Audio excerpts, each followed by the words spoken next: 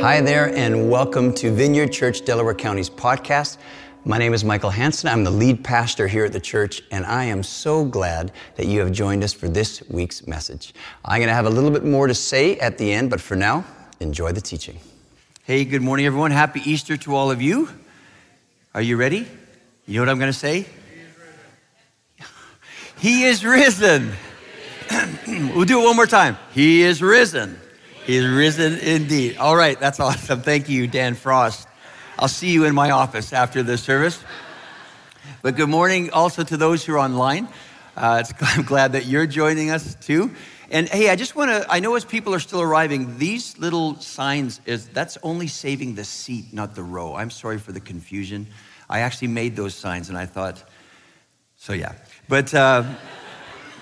But welcome everyone, happy Easter to all of you. And if you're here today because someone invited you and you said yes, I'm really glad that you are here, super glad. I hope you feel welcome. I hope you feel comfortable. I hope you got a cup of coffee, maybe even a cookie. I hope that we aren't too strange for you, but you must understand that for people who call themselves Christians, believers in Jesus, followers of Jesus, this weekend is really the high point of the year for us. This weekend, we celebrate the event, the historical event that our entire belief, our entire faith are built upon. Today, we celebrate that the God we believe in isn't just an old story or some good person who lived and died years ago and whose story that we're working so hard, whose memory we're working so hard to keep alive. No, that's not the case. Today we gather together to celebrate that Jesus is alive. And we believe he's with us here right now. We believe that on the cross, and we celebrate that Jesus conquered the power of death, died, paid the penalty for all our sins. So now you don't have to be afraid of death. In fact, because Jesus is alive forever, as his followers, we believe that we also will live forever. And because he paid the penalty for our sin, we celebrate today that we can be forgiven and washed clean, which is an awesome thing to be washed clean of all our sins, past, present, and future. And today we celebrate that God has done all this simply because he loves us, because he loves you. And because of his great love, all that I just said, all that God offers is offered to everyone, and it is a free gift. And so I'd say that's something to celebrate and get excited about. Cue the applause. Okay, good. Okay. For those online, there's just mayhem in the room right now. Okay, so this weekend, as we are joining with the church all around the world in celebrating the resurrection, and meaning the death of Jesus and his coming back to life. But also at the same time, here at VCDC, we're also wrapping up a 12-week series that we've been in called The Apocalypse of Jesus Christ. And this has been a study of the book of Revelation, which is the last book of the Bible. And I think it has been a wonderful series, has it not? Cue applause. And if you're here today and you're visiting and you're like, hey, Revelation, they did a series on Revelation and there's still people in the church. I might want to check that out. So if you would like to check it out after this weekend, the entire series will be available on our website, vcdc.org. It has been, I think it's been excellent. So you can check that out, watch it in its entirety. So I invite you to do that. My plan today as we celebrate the resurrection of Jesus is to share some final thoughts from Revelation, plus take a look at the Easter story with the goal of really offering to everyone in the room and those who've joined us online an opportunity to really get and receive a fresh understanding and experience of the very real presence of Jesus here with us. And so another way to put that is R plus E equals JC. That's an equation that I came up with myself, and I did that to impress the smart people in the room, but also to show my parents who are watching that though I skipped a lot of school, I did learn a lot about algebra. So before we get into that, See, I'm warming you up. Hey, doesn't it just feel like, yeah. But let's pray first, and then we'll jump into what I have to say. Let's pray. But Lord, I do thank you for, I was thinking this morning, I think almost every Easter Sunday has been a beautiful morning. And it just seems like it should be a beautiful morning.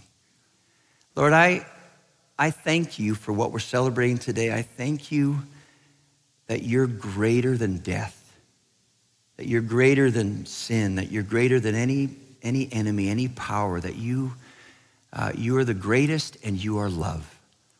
And I pray today that you would, in the room, online, Lord, would you go way beyond my words? Would you come close to people? Would you reveal yourself to people here today? I thank you especially for those who are visiting today. I just pray that you would feel so welcome, so comfortable, and that you would be surprised today by the love of God. So just have your way in Jesus' name, amen. Excuse me. All right, so as I've been thinking about this weekend and wondering, how am I going to wrap up Revelation and also look at the Easter story? I was trying to figure out how I was going to do that. So what I did is in my mind, I basically set them side by side, and I asked the question, okay, what connects these two stories? Or, what themes do both of them address? And really, you could go a lot of ways, but here's what jumped out at me as I looked at Revelation and the Easter story. Let me preface it with this. The Bible, God's word, is written not just for scholars.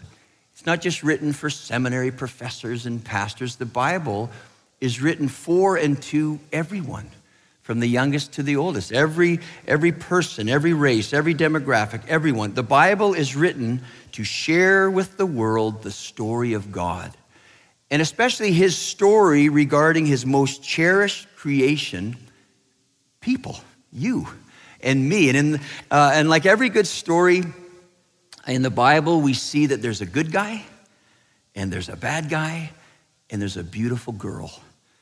And the beautiful girl and the good guy are meant to be together, but the bad guy works overtime to try to keep them apart, to try to keep that from happening. And like every good story, there's a decisive battle. There's this climactic moment where there's a battle between the good guy and the bad guy. Winner takes all. Winner gets the girl. And in the Bible, that decisive battle is won by Jesus, who is the good guy, on the cross. He lays down his life on the cross for the girl, and in doing that, he frees her from the evil hold of the bad guy, who is the devil. And then what we're celebrating today, Jesus, the good guy, the hero, comes back to life, rises from the dead to be with his girl forevermore. Now, that sounds like a good place to end the story, but in the Bible story, that's not where it ends. We don't just see the couple walking into the sunset, holding hands with some cheesy music playing. And the Bible story doesn't end there because of who this girl represents. This girl represents, all of humanity. Every tribe, every tongue, every nation, every people group.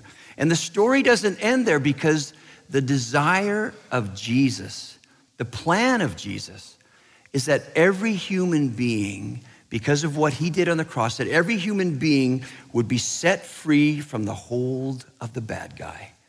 And that in this place of freedom, they would see Jesus and they would see how beautiful, how wonderful he is, and they would give themselves to him. And then they would join him in this work of helping other people, welcoming other people, be freed up and coming to know Jesus. Until, this is where the Bible story ends, sort of ends, until one day, and this is what we saw in our series in Revelations, one day, Jesus will return to totally destroy the bad guy. Not just his hold, but totally destroy him, and to gather up his girl, to gather up his bride, to gather up his people, all those who have said yes to him, and then they will live together forever in the most beautiful place, also known as Narnia. And all that to say, when I put Revelation and Easter side by side, the theme that jumped out at me, the theme that really grabbed me, it's a very simple theme, but it is the most powerful theme. And that theme is the very real, the very personal, the very constant presence of Jesus with us. And his presence with us, encouraging and helping people who are trying to believe. Helping people who don't yet believe that this story of God really is all true. And so in Revelation, what we see, Revelation actually it's the longest letter in the Bible. And it's written by a guy, Pastor John, one of the original disciples. And he's written this long letter, this very encouraging letter to all these followers of Jesus who live who are in different cities, go to different churches. It's the early church. And he's writing to encourage people who are struggling to hold on to their belief in Jesus, their belief that this story really is all true. And they're struggling because the world they live in, the culture they live in, the time they live in, it really doesn't look at all like Jesus has broken the hold of the bad guy. And if they were honest, they would say that they don't always feel like a rescued people. And because of that, they are struggling to believe. And so how does Jesus encourage them to still believe? Well, if you were here for our Revelation series, you'll remember that one of the things he does is that he reminds them that things are not as they seem. Things are not as they seem. And one of the things that the Bible teaches is that one of the challenges for us as human beings is that our sight, our understanding, our perspective on life is very limited. It's very limited. But the Bible also teaches that God's perspective is unlimited, that God sees it all from start to finish. God sees and understands, is fully aware of all the workings, all the going-ons in the world. So he sees it all, but our sight is limited. And so he wants to help us to see beyond that. And it's kind of like this. Imagine if you were, you're sitting in an airplane, you're at O'Hare Airport in Chicago, and it is totally overcast. Like it is a miserable, miserable day. And you start to taxi out to the runway, and and you're sitting there and you're going through the emergency, all the information that nobody ever watches, which I think is frightening. But then you start taking off, you're going down the runway, and you start climbing. And one of the things that I never get tired of when I fly is when you break through the cloud cover. It's like, hey, what's that bright light? What's that bright light in the sky? Like, that's an amazing thing to me. It's kind of like, hey, that's right. Even when it seems overcast to me, the sun is still shining. And just because I can't see it doesn't mean that the sun isn't there. And so in Revelation, he reminds the people, he encourages them, he helps them in their belief that, that things are not as they seem. And he does that by pulling back the curtain, or in this case, by parting the clouds and letting them see just what's really going on behind the scenes in their present situation. And he parts the clouds to show them where things are really going in the future. And in Revelation, and what we'll see in the Easter story, is that the greatest unseen reality of the present, of right now in this room, the greatest unseen reality of the future that both encourages and helps us believe is the very real, the very personal and constant presence of Jesus with us. And so in Revelation, in the final chapter, it says this in verse 6. John says this, the angel said to me these words, and again, wait a sec. Then the angel said to me these words, and I'm talking about everything that we talked about in Revelation, these words are trustworthy and true. The Lord, the God who inspires the prophets, sent his angel to show his servants the things that must soon take place. Then Jesus said, look, I am coming soon. Blessed is the one who keeps the words of the prophecy written in this scroll. Or another way to put that is, blessed is the one who still believes that the sun is shining even when they can't see it. And another way to say that would be faith. If you've been to church at least once, you've heard faith. We talk a lot about faith. The Bible defines faith this way. Hebrews 11:1 says, now faith, what is faith? Faith is confidence in what we hope for. Faith is assurance about what we do not see. That's crazy. I think faith is crazy. It's like faith is just because I can't see it, just because I can't see the sun doesn't mean that it isn't shining. That's faith. Now, thankfully, when it comes to believing in Jesus, it isn't always an overcast sky in this life.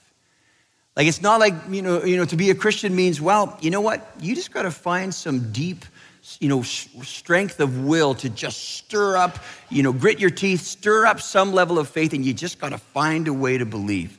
I'm so glad that's not accurate to what it means to be a Christian. In fact, in this life, this side of heaven, we see the brightness of the sun, and I'm referring to Jesus. We feel the warmth of its power, of his power, many, many times to help and encourage us in our belief. So let me do a little poll. How many, and those online, feel free to participate, but how many of you in this room would say, in the last week, you had a glimpse of the sun? You had an experience, a very real experience with the presence of Jesus that both encouraged and helped you to believe that the story is true. Put your hand up real high. Okay, I'm so glad that worked. Could you imagine if nobody put their hand up? We're just gonna wrap it up and let's get some ham. But okay, now, like, last night it was the same. That's so amazing to me. And if you're visiting today, I hope that's amazing to you, that this really is true, that you're not alone, that the heart of God is, I'm with you. I want to help you. You are never alone in this life. And many times, the light, his light and his love, the light and love of Jesus breaks through the clouds to encourage us in this life. So that's a bit on Revelation. Now, let's take a look at the Easter story. And what we see in the Easter story, again, carrying on this whole overcast sky analogy, we see people in the Easter story who are disappointed by the death of Jesus on the cross. Very disappointed. Because from their perspective, when they looked at Jesus, it was like, oh man, the sun is so bright when they looked at Jesus. Because they're like, we've never seen or heard anyone like Jesus. And so for them, again, the sun was shining so bright, but suddenly as his dead body is taken down from the cross and laid in the tomb, for them, their world just went dark, very dark, and they are struggling to believe. So the story starts with this. Luke 24, verse 1 says, on the first day of the week, very early in the morning, the women took the spices they had prepared and went to the tomb. They found the stone rolled away from the tomb. But when they entered, they did not find the body of the Lord Jesus. While they were wondering about this, suddenly 2 men in clothes that gleamed like lightning stood beside them. In their fright, the women bowed down with their faces to the ground. But the men said to them, and I love this, why do you look for the living among the dead? He is not here, he has risen. Remember how he told you while he was still with you in Galilee, the Son of Man, another name for Jesus, must be delivered over to the hands of sinners, be crucified, and on the third day be raised again. Then they remembered his words. And in the story, these women are like, I'm sure they're both terrified by what they just saw, but super excited also by what they just saw. And they go running back into Jerusalem. They go running back to a house where a whole bunch of followers of Jesus have gathered, and the leaders of the group, the disciples, are there. And they come bursting in and they share everything that just happened. But nobody in the room believed them. They didn't think it was possible. It actually says in the story that the words of the women seemed like nonsense to them. Now that's actually encouraging to me. And here's what I mean. Again, in the context of believing. Like the people in this story, especially the disciples, these guys had a front row seat on Jesus. on the life of Jesus. Like for 3 years, they hung out with Jesus. For 3 years, they watched blind eyes be opened. They watched dead people come back to life. They watched food multiply, like on and on and on. They saw all these crazy, crazy miracles, all these, amazing things that Jesus did. Add to that, numerous times leading up to the cross, numerous times, Jesus told them exactly what was going to happen.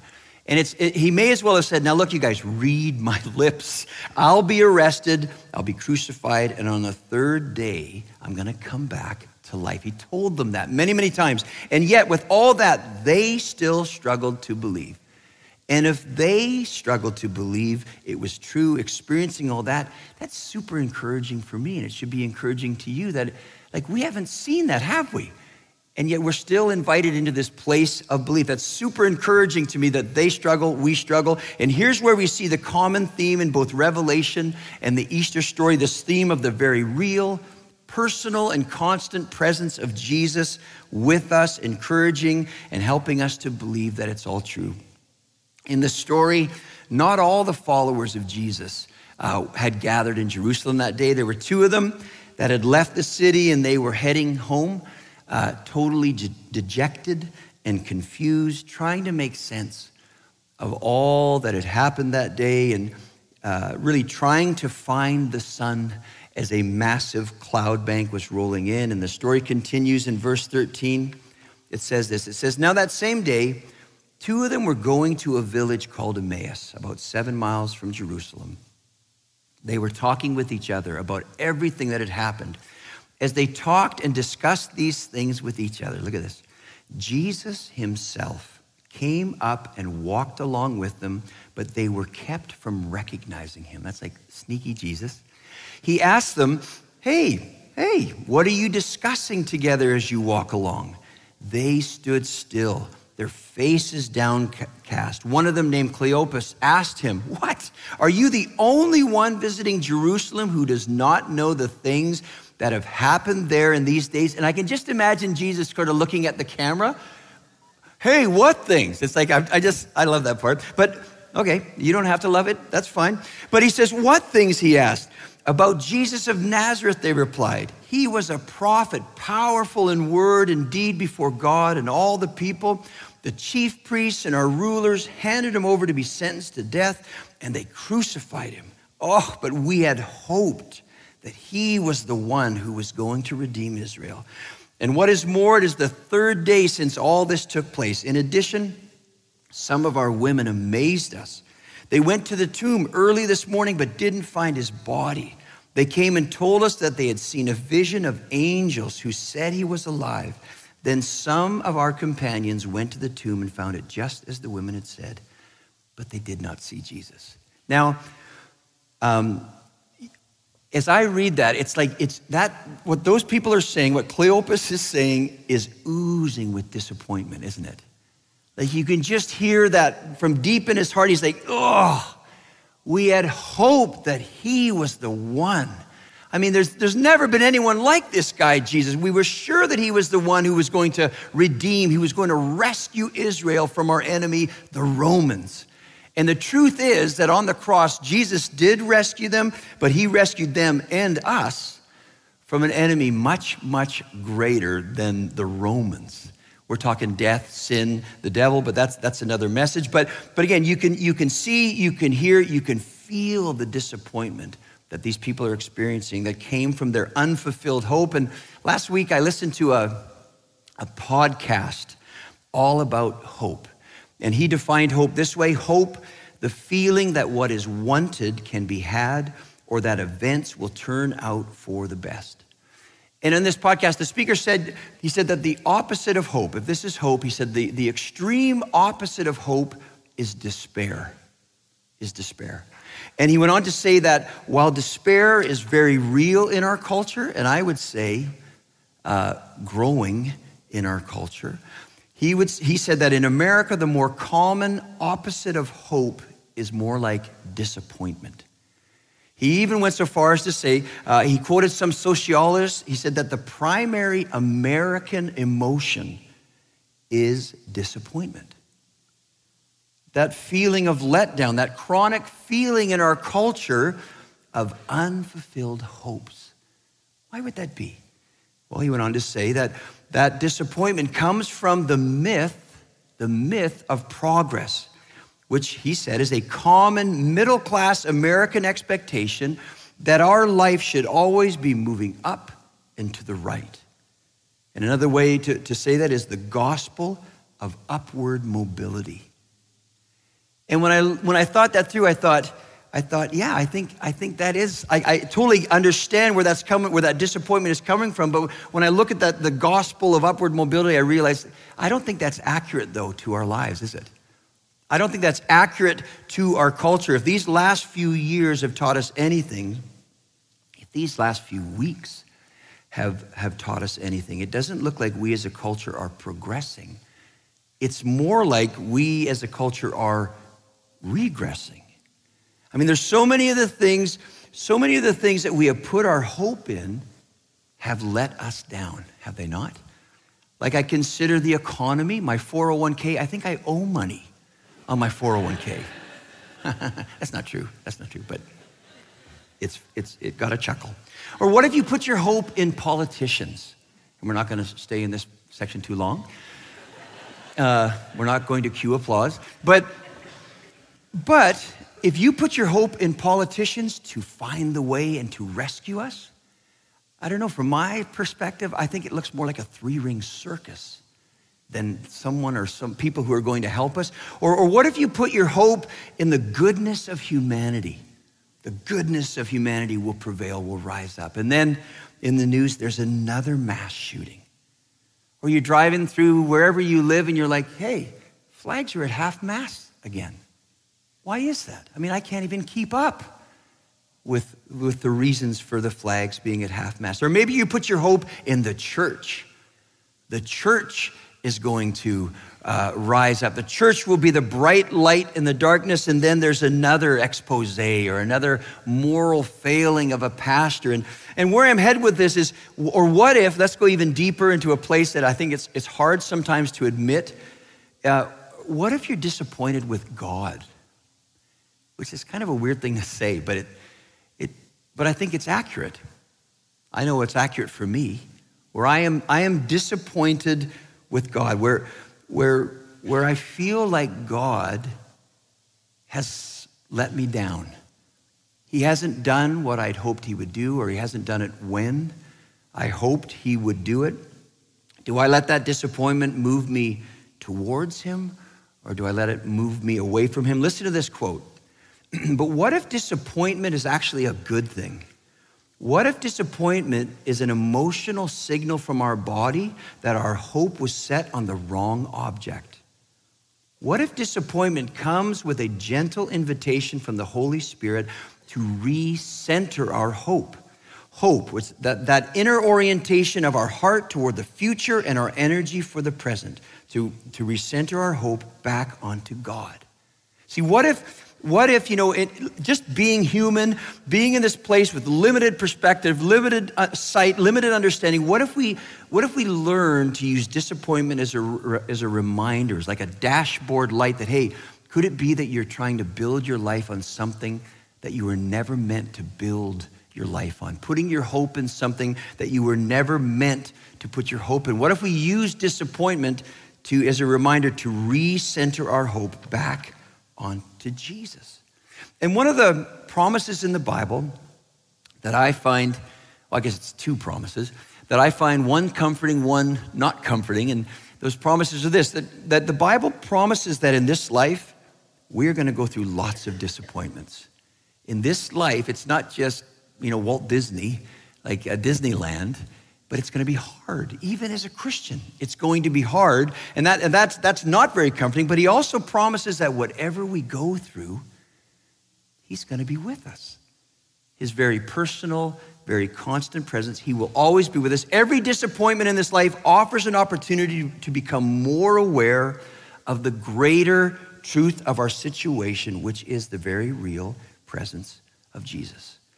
So back to the Easter story, I'll wrap it up here. These people are super disappointed. Their hopes regarding Jesus have not been fulfilled. But notice in the story that they're not alone in their disappointment. Like, it's amazing to me that Jesus left Jerusalem after, coming back to life, and he goes after these two people. He goes after them. He pursues them. The people share all their disappointments with him, their struggle to believe, the news of his resurrection, and Jesus responds this way. Verse 25, Jesus said to them, how foolish you are, and how slow to believe all that the prophets have spoken. Did not the Messiah have to suffer these things and then enter his glory? And beginning with Moses and all the prophets, he explained to them what was said in all the scriptures concerning himself. As they approached the village to which they were going, Jesus continued on as if he were going farther. Sneaky Jesus. But they urged him strongly, stay with us, for it is nearly evening. The day is almost over. So he went in to stay with them. When he was at the table with them, he took bread, he gave thanks, he broke it, and he began to give it to them. Then their eyes were opened and they recognized him, and he disappeared from their sight. They asked each other, and I'm sure Cleopas looked at his friend and said, I knew it. I knew it. I knew there was something special about that guy. Were not our hearts burning within us while he talked with us on the road and opened the scripture to us? What I love about this story is one little glimpse of the sun and everything changes.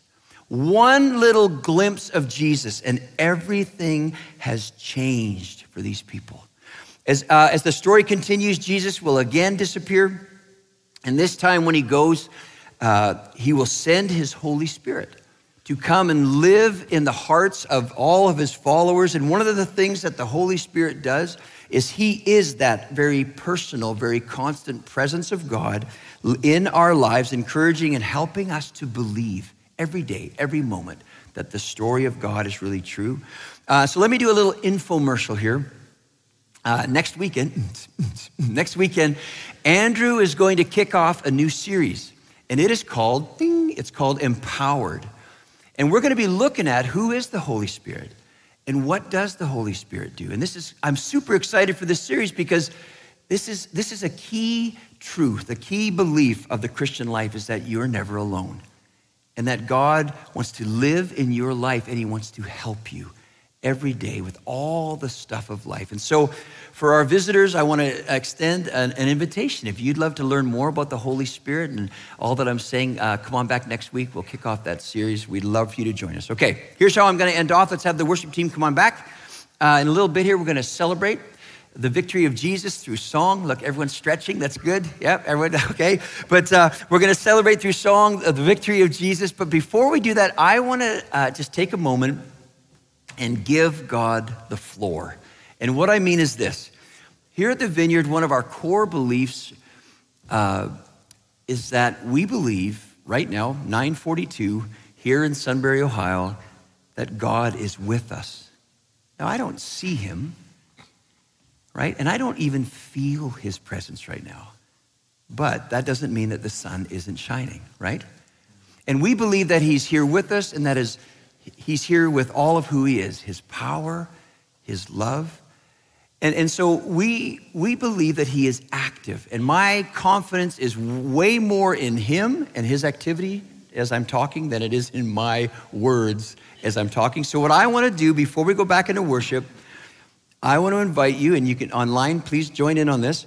I want to invite you just to, in your seats, just close your eyes so you won't be distracted. And then if you're comfortable, just to open your hands on your lap. And it's just a posture of, it's really a physical posture of, I'm open to you, God. All right? So let me just pray a prayer as we give God this space.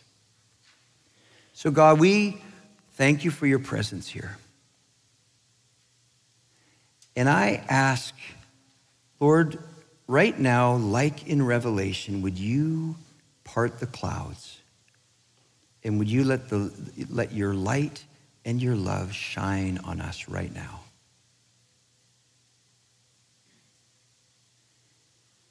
And Lord, I pray that just like in the Easter story, would you pursue people today? Would you especially pursue people who have lost hope? who are overwhelmed by maybe not just disappointment, but with despair as they look at the world, as they look at their lives. Lord, would you pursue them? Would you remind them of the truth of your story? Would you reveal yourself today? Would you open their eyes to see you? And again, I pray, would you surprise us with how close, how personal you are? Would you call people by name today? Just come, Lord. We give you this space. And I just see the Lord to many people saying, just inviting you to take a step closer to him. And for some, it's just would you take a step of belief that that God really is real, and that he really is alive, and that he really is good, and that he really does know you, and he really loves you. For some, would you take a step today? Would you take a step of belief that he really is with you? And as you get up tomorrow to get back into work, school, life, that you would embrace this truth and lean into this truth that he wants to help you through all the stuff of life. And then for some, he's inviting you to hand over your dreams, hand over your plans, to trust him with your life, to trust him with your future, to take his hand and to let him lead the way. Oh Lord, would you reveal yourself here today? We welcome you here. We thank you for your love. We thank you for your presence. In Jesus' name, amen.